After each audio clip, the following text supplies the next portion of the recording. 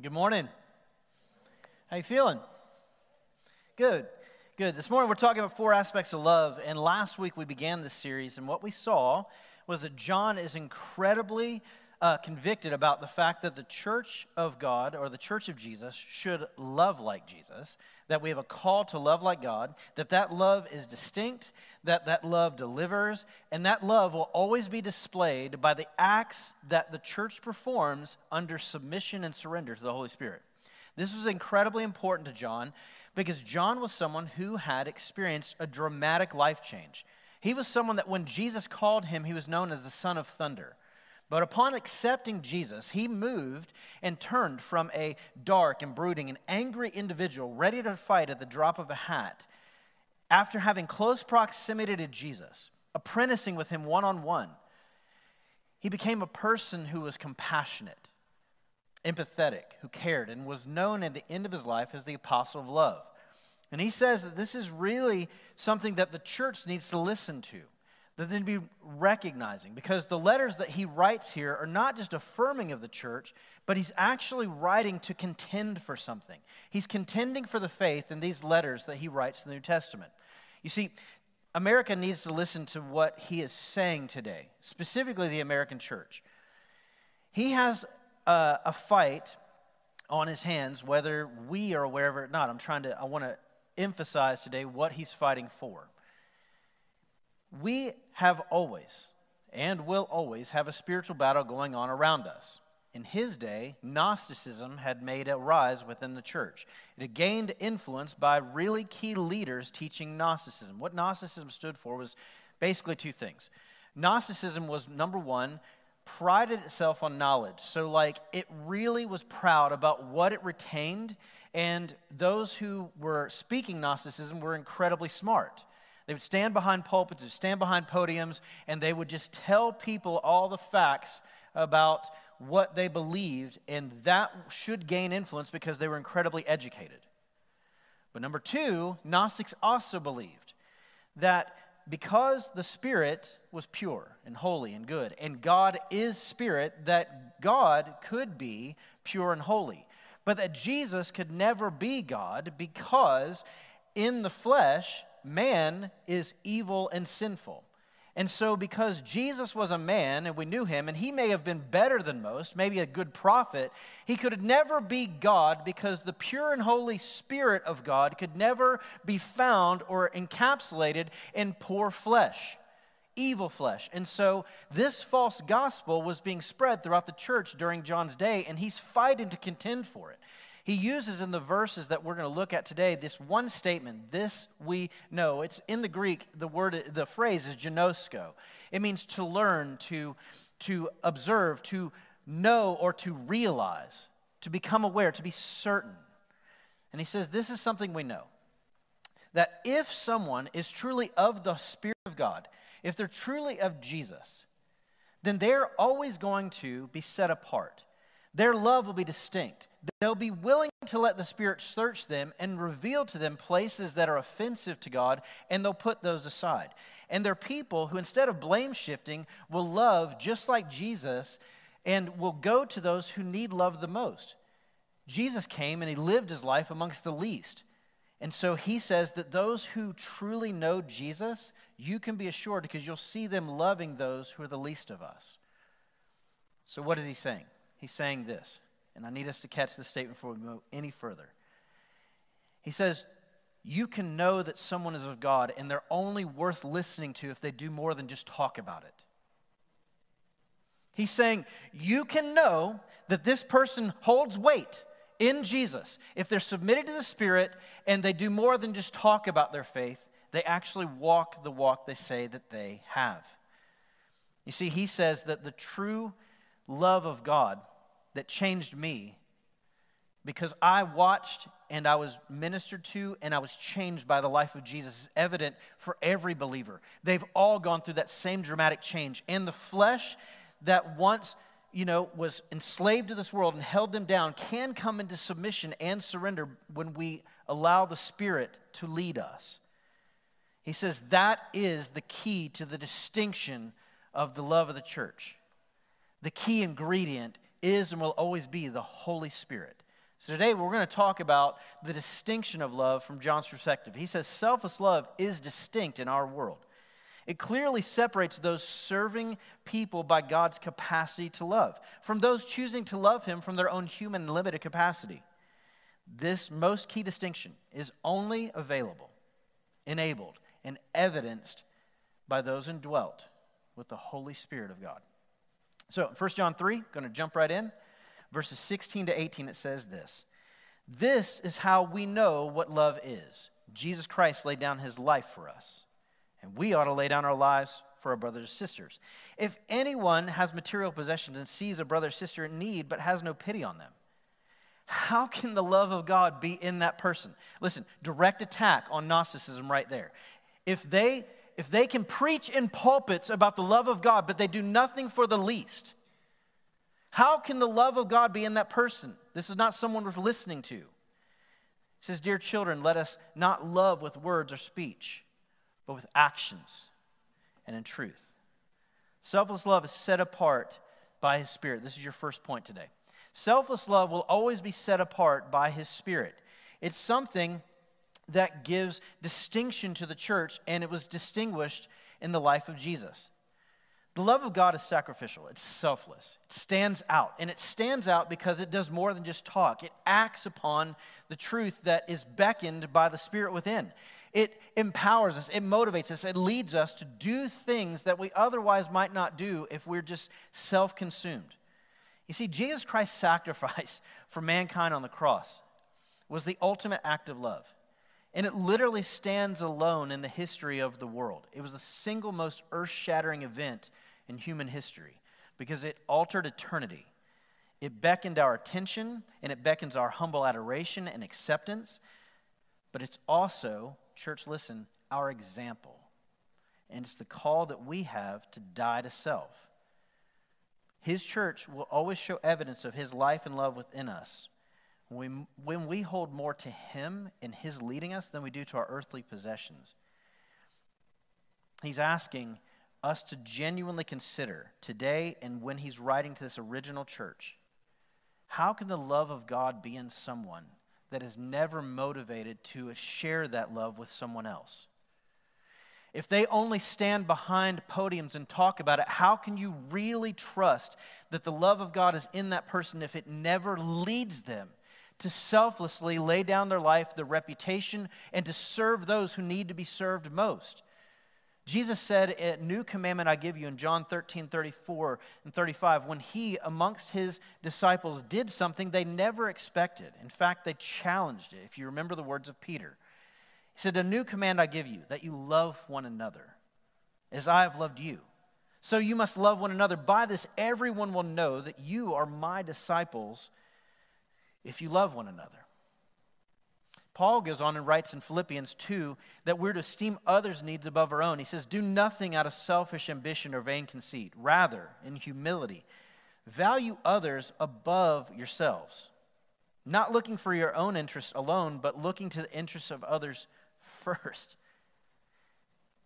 It was always God's plan to reveal himself to the world by the church's love for one another, by their unity. In fact, Jesus prayed for it in John 17. Let me ask you this. How many of you have ever experienced someone who is truly selfless? How many of you have ever experienced an act by someone that was truly selfless? The simple note that you can raise your hand shows that that was memorable. You remember that.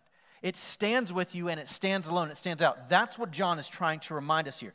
The distinction of a world that is, the distinction in a world that's darkened and skeptical is selfless love that is empowered by the Spirit of God, literally set ablaze by the Holy Spirit within his church. And his love is made manifest through the fruit of the Spirit, which we read in Galatians 5. It says the fruit of the Spirit is first love, joy, peace, forbearance, kindness, goodness, faithfulness, gentleness, and self-control. I need to tell us, this is not a list that we're to aspire to.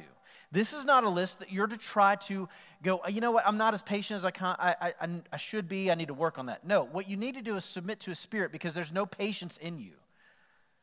The one thing that the Gnostics had right is that the flesh was evil and enslaved to this world. But where they missed it was the fact that the flesh can be put into submission by surrendering to his spirit. That the false gospel they taught was Jesus. The gospel of Jesus was that God was 100% God, simultaneously 100% man. And he became our example for how we're to live. The Holy Spirit is the indicator. It alone empowers us to love with a capacity that exceeds our human limits. It gives us an ability to love by his capacity. And these fruits speak to a life of surrender, sacrifice, and selflessness. When I just asked you to raise your hand a moment ago, I wanted to because I want to note that it's memorable. Selflessness is literally opposite of selfishness. It stands out. It is incredibly distinct in our world, and it's only available by his Holy Spirit. It's only real and genuine and authentic if motivated and inspired and led by him. In our world, selflessness will constantly be questioned because in this world we've been taught to be skeptical. But I need you to get comfortable with a really important phrase, church, and that is that we have to earn the right to speak. We have to earn the right to speak. You walk in and in a moment do something selfless when you've never done that before. Do you think that the world around you is going to question your motive? Yeah. When you've been selfish to this point and all of a sudden you're selfless, they're going to question. They did that in the Apostle Paul. They did that in they did that in John, the son of thunder, who now was becoming this apostle of love.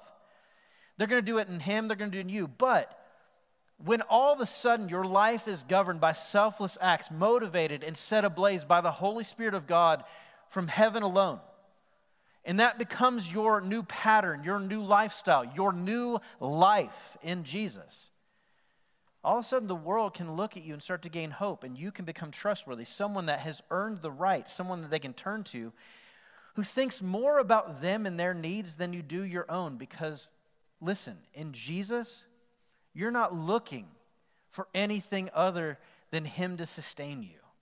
You've already been fought for. You accept that. You trust what he did on the cross, fought for you and continues to fight for you. So you stop fighting for yourself and you start lifting them up. You know, last week when we were talking about this and we entered this letter, John said, you know, there's a distinction between the child of God and the child of the devil. And he didn't expound on what a child of the devil looked like. Why? Because he knew that's pretty self-explanatory. The fruit of the flesh, that's evident. I don't need to really expound on that. You know what that looks like. And how many of you are very aware of your own selfishness? Hands. Exactly. He said, I don't need to go further. But Paul, in the same way, he said, I don't really need to expound on this, but let me just distinguish what a life in God by the fruit of the Spirit looks like from the fruit of the flesh. The acts of the flesh in Galatians 5 are sexual immorality, impurity, debauchery, idolatry, witchcraft, hatred, discord, listen to these, jealousy, fits of rage, selfish ambition, dissensions, factions, envy, drunkenness, orgies, and the like. I warn you, as I did before, that those who live like this will not inherit the kingdom of God. I think it probably is better explained in the original language as those who live with this as their goal never inherit the kingdom of God. When this is their goal. But see, after self-examination, close self-examination, those who live by his Spirit, who are not seeking selfishness, that's not their goal, they're seeking selflessness. Their goal is surrender to Jesus by the power of his Spirit. And that becomes the goal, and their life evidencing acts in that surrender.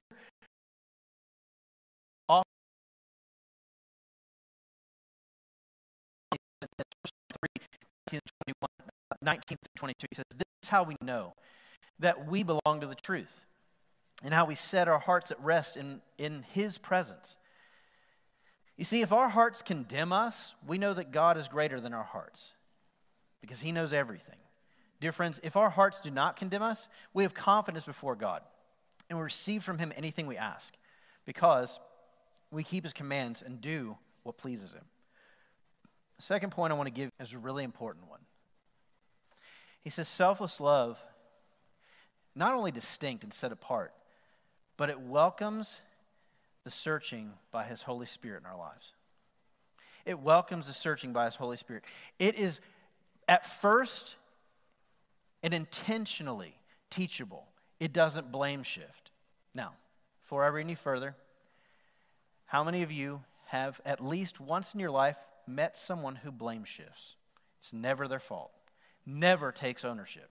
It's always someone else's fault, always some other reason for why that happened, why selfishness came forth from me. The psalmist said it like this in 139, "Search me, God, and know my heart." This is the testimony of a true believer, one who wants to look, live, and love like Jesus. Know my heart, test me, know my anxious thoughts, see if there's any offensive way within me, and lead me in the way of everlasting. Let me repent of that thing that you expose within my heart. How many of you have ever had God expose something in your heart and you go, "Ooh, that's ugly, I need to put that down"? As His servants and His children, we give license to God to have His way within our hearts. We realize that nothing, as He showed us in Mark 2, is hidden from Him. And we accept that we are selfish by nature. That's a natural thing. We're prone to wander. We've sung about it. We're capable of deceiving ourselves. We are prone to blame shift too, but we just sang about the power of the Holy Spirit and how that has made us free and how we have liberty in it. The only way we continue to experience that liberty is to daily allow the Lord to go, "Hey, search me and show me that place where I'm more prone to blame shift than to own it. Show me that place where I'm more likely to be selfish than I am selfless. And have God have your way with me." So we ask Him to search us and reveal said selfishness within us that we didn't even realize was there sometimes, so we can repent of it, allowing Him to remove it. Let me ask you another question. Have you ever had this happen? Something happens, something takes event, and it reveals a past hurt. Something takes place that reminds you of something you experienced years ago that you thought you were healed of. But then something pricks that long ago wound or hurt, and immediately feelings of hurt, anger, rage start to bubble up. Anyone know what I'm talking about? And rather than it being healed, it's more an issue than you realized, more than you thought. Instead of actually allowing it to heal, you just stuffed it down further. Sought to move on and ignore it. Can I ask you, if you ask the Lord to search you and know you, do you think His Holy Spirit's going to find that? Do you think He's going to find it and expose it and bring that out? And even though you may not have dealt with it at one point and sought to stuff it down and sought to move on, do you think at some point you will have to deal with that? See, Jesus is the healer. He doesn't expect you to live with wounds that are unhealed. He's not going to let you walk around if you give Him way and license in your life to reveal these things with scars that continue to make you live or respond in a way that protects self. When He goes, "I already fought for you. You don't have to protect yourself. I protect you. So let me reveal anything and everything that maybe you even stuffed down, so that I can show you just how whole and healed you are and just how different you now look. You may have been a son of thunder at one point, but I'm making you an apostle of love. I'm changing you, and I want you to embrace this new life, and to truly embrace it, you got to let me have your way." You see, we do not naturally love like Him. We naturally bear fruit of the flesh, which we just listed. And when you feed your flesh continually, trying to, even by stuffing down the places where you were hurt, trying to ignore it, that can still give root because it's not taken care of, it's not healed, it's still down there. And that feeds your flesh because you go, "I just don't want to deal with it." When we seek our own desires, never resolving past hurts or offenses before God, allowing Him to truly heal and free us from them. This is where this text, John says, your hearts condemn you.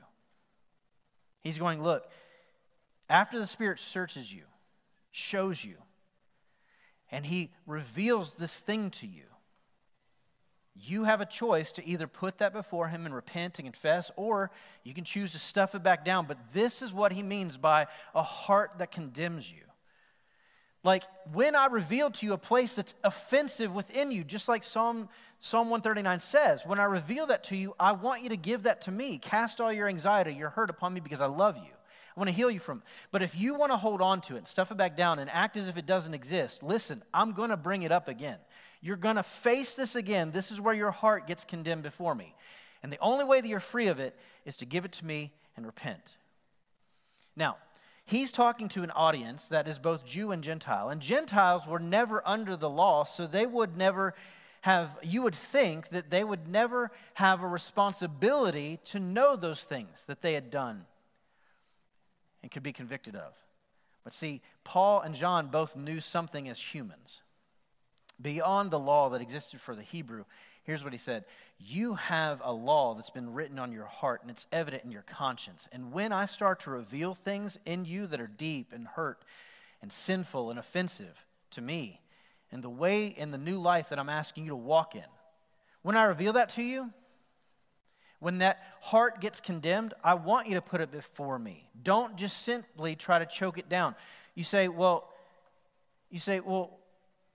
how will I know? He says, the conscience will reveal this to you, and it leads to my spirit convicting you, and then the acts that I talked about, the acts performed by the motivation and leading of his spirit, whether that be to repent, whether it be to act in love, this is surrender, this is a worshiper of me and not yourself. Let me ask you this. How many of you have ever had an offensive way, a sin, a vice revealed to you by your conscience? The law written on the heart makes it evident. And how many of you also feel that deep, hot, underneath the collar feeling that comes by the power of the Holy Spirit, a conviction to let that go? And you have a choice. You can either choose to love that thing more or to love him. See, once we're aware, we can repent. John says this is how we know that someone is truly of God, because they're willing to have their sin revealed, and they're also willing to have that sin removed. Willing to be guilty, have their heart condemned, only to repent and to walk in this new way, to leave that behind. The opposite would be just as assuring of a true believer. The heart not condemning someone, as he says here, they're already pure before him. Here's the thing. He's saying there's going to be a distinction. When those who get in pulpits or stand behind podiums and they tell you all the things that you need to be doing, when God, and they never welcome the Spirit to scratch that conscience and allow the Spirit to convict. But if they do, let's imagine they have a moment when they do, and they do nothing with it but stuff it back down, and they don't repent of it and respond as worship to Him, empowered by His Spirit, led by His Spirit to acts of His Spirit in love. You can know that they're not of God, not truly His. Those who want to walk in this new way, want to live a life that is worthy of Jesus, want to emulate His love to the world, they have those things revealed, and they willingly find themselves at altars like this, or in their home, in the privacy of their own closet, on their knees, putting that before God, going, God, I don't want to look like that anymore. Amen? How many of you have ever had this experience of the Lord where you go, I have a choice, I can hold on to it, I can let it go, and I'm just done with it? It's going to be most evident in the places where you habitually sin, where you find yourself continually held down by this vice, that you've surrendered to God 1,000,000 times at altars like these, but it continues to come up. Here's what I want to encourage you in today, church. You cannot fight it. You're not better than it. You won't overcome it. The only way that it is defeated in your life is by you giving up. Going, God, I can't do this. Your Spirit has already conquered this thing in me. So I yield to your Spirit. I'm not going to try to fight it anymore on my own. I'm not going to come up with a list of things that I can do to beat it down and put it into submission. I'm just going to go, God, it's too much for me. I've been at altars repeatedly with this thing. I put it before you. I can't do it. Win for me, please. Hello? You're already victorious over stuff like this. Be victorious in my life over this thing that continues to leave me darkened and downtrodden. And here's the beauty. When we do, he casts that sin as far as the east is from the west. And he no longer condemns us, no longer holds us responsible, Romans 8 says, for that sin. It's cast. Not the act, not the heart, not the mind that craves it, wants it, because our flesh wants those things. We want to feed the flesh, and we want to be that list of things I just listed. We want to be dissentious. We want to be idolatrous. We want to be adulterous. And he goes, no, look, your mind and heart will be free of that the moment you put it before me. I'm going to cast as far as the east and the west, and I no longer hold it against you. Amen? Maybe I'm the only one in the room that had some stuff that really needed to be cast far. And I'm free at last. And I'm glad that I have that liberty in His Spirit. And one other. Amen. Believers have been truly regenerated, sanctified, desire to know and obey God. And they want to know and follow His counsel found in the Scriptures. They yield to it and give license to it over living with this stuff that harms us. Last point is this. I'm going to read 1 John 3:23-24. I'm going to give you a final point, and it's going to be quick. It goes like this. This is His commandment. You believe in the name of the Son, Jesus Christ, and to love one another as He commanded us. The one who keeps His command lives in Him, and He in them. And this is how we know that He lives in us. We know it by the Spirit He gave us. Amen. If you haven't heard it yet, love led by the Spirit is distinct in our darkened world. Love led by the Spirit will search your heart and reveal the places where you still need to be healed and remove that stuff so that you can walk in new life. But lastly, selfless love is always supplied by His Spirit. Your ability to love beyond your human limits and your own capacity, the things that this darkened and skeptic world taught you, are overthrown, and they are empowered by your surrender to His Holy Spirit. In this term, know, he uses a tense that says we believe here in this passage, like we trust on it. We have a wholehearted trust that accepts this as fact. It isn't preference. It isn't a mental leaning. It is a certainty, as much as 2 + 2 is 4. He says, we will be empowered by His Spirit when we yield to His Spirit. That will show a selfless love in this world that will stand out in this world. We must be willing to be searched. We must be willing to repent. We must be willing to respond in everything we do as worship unto Him. But when we do, you'll find yourself loving and living the life that Jesus did, one that emulates His life. Could even be found amongst the least of us, so that the world that is dark, that would otherwise walk past the least, can have hope. One writer wrote it like this. He said this: God's love is not simply a thing to be admired. It's rather the power that transfers those who have faith from death to life, from a realm of hatred unto love. Imagine that a friend is standing at the end of a pier and throws a life preserver out into the water. Turns to you and says, "See how much I love you?" The action will seem odd at best if you are safe on the pier. How did your friend's action embody love? But if you are drowning in the water, and your friend throws you a life preserver, pulls you out to safety, you would not need idly speculate about his motivation, and he would not even need to say that I love you, because your life has been saved and you know that you are loved. Similarly, for people who know the reality of the greatness of God's love, they must experience it as love being active for them. Church, the distinction of love is the acts that the church performs that are empowered and convicted by His Spirit. My question to you is this: are we just talking about it? Or is the life of God evidenced in us by the way we respond to the world? This morning I'm asking the band to come back. I'm going to say this, that we pray that the fruit of the Holy Spirit spew forth from our lives so much that it seemingly replaces all of our selfish ways that were once there, once evident to a world that already lives this way. This morning, I don't think that anyone here desires to continue to be selfish, otherwise you wouldn't be here. But church, how many times we gathered here heard the word opened, had a chance to respond, and yet we don't repent. We just stuff it down, going, I already dealt with that. It's really not that big of a deal. And God brings it up. He pricks it, allows it to bubble up. And yet still another denial, a stiff arm, no response from his church. Listen, that's not what he desires for you. That's not getting healed. That's not being whole. That's not giving the church the empowerment that it has available to it to love at a capacity that exceeds its own. That is denying the power of the Spirit. And this morning, the Holy Spirit is the key ingredient. It's that distinguishing factor and the truth between someone loving, truly loving, and not. So when we're submitted to the Spirit, I'm going to ask you to close your eyes. The believer can and will love others with a capacity that's like God's.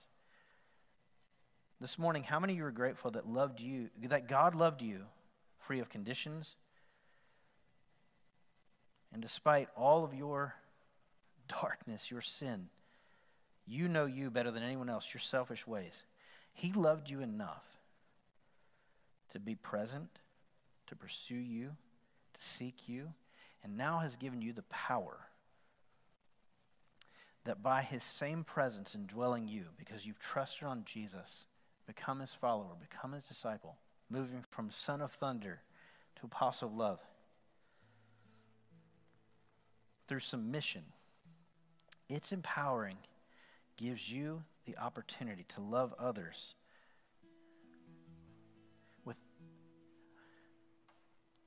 with a lack of limits and beyond conditions, just like he loved you. This morning, I'm asking us to let him have his way with us. Will you allow him to search your heart and expose the sin or the hurts that may still be there and repent so you can be empowered to love others like him? Jesus, right now, a simple prayer. I just ask that you have your way with us. Whether it be by the scripture preached or the Spirit's search, I pray that you find your way into our hearts, you stir in our minds, and you find a church that wants so much to look more like you when they leave this place than they came in, that they'll yield to that stirring. They'll repent of that sin, and they'll walk in the freedom they have in Jesus' name. Amen.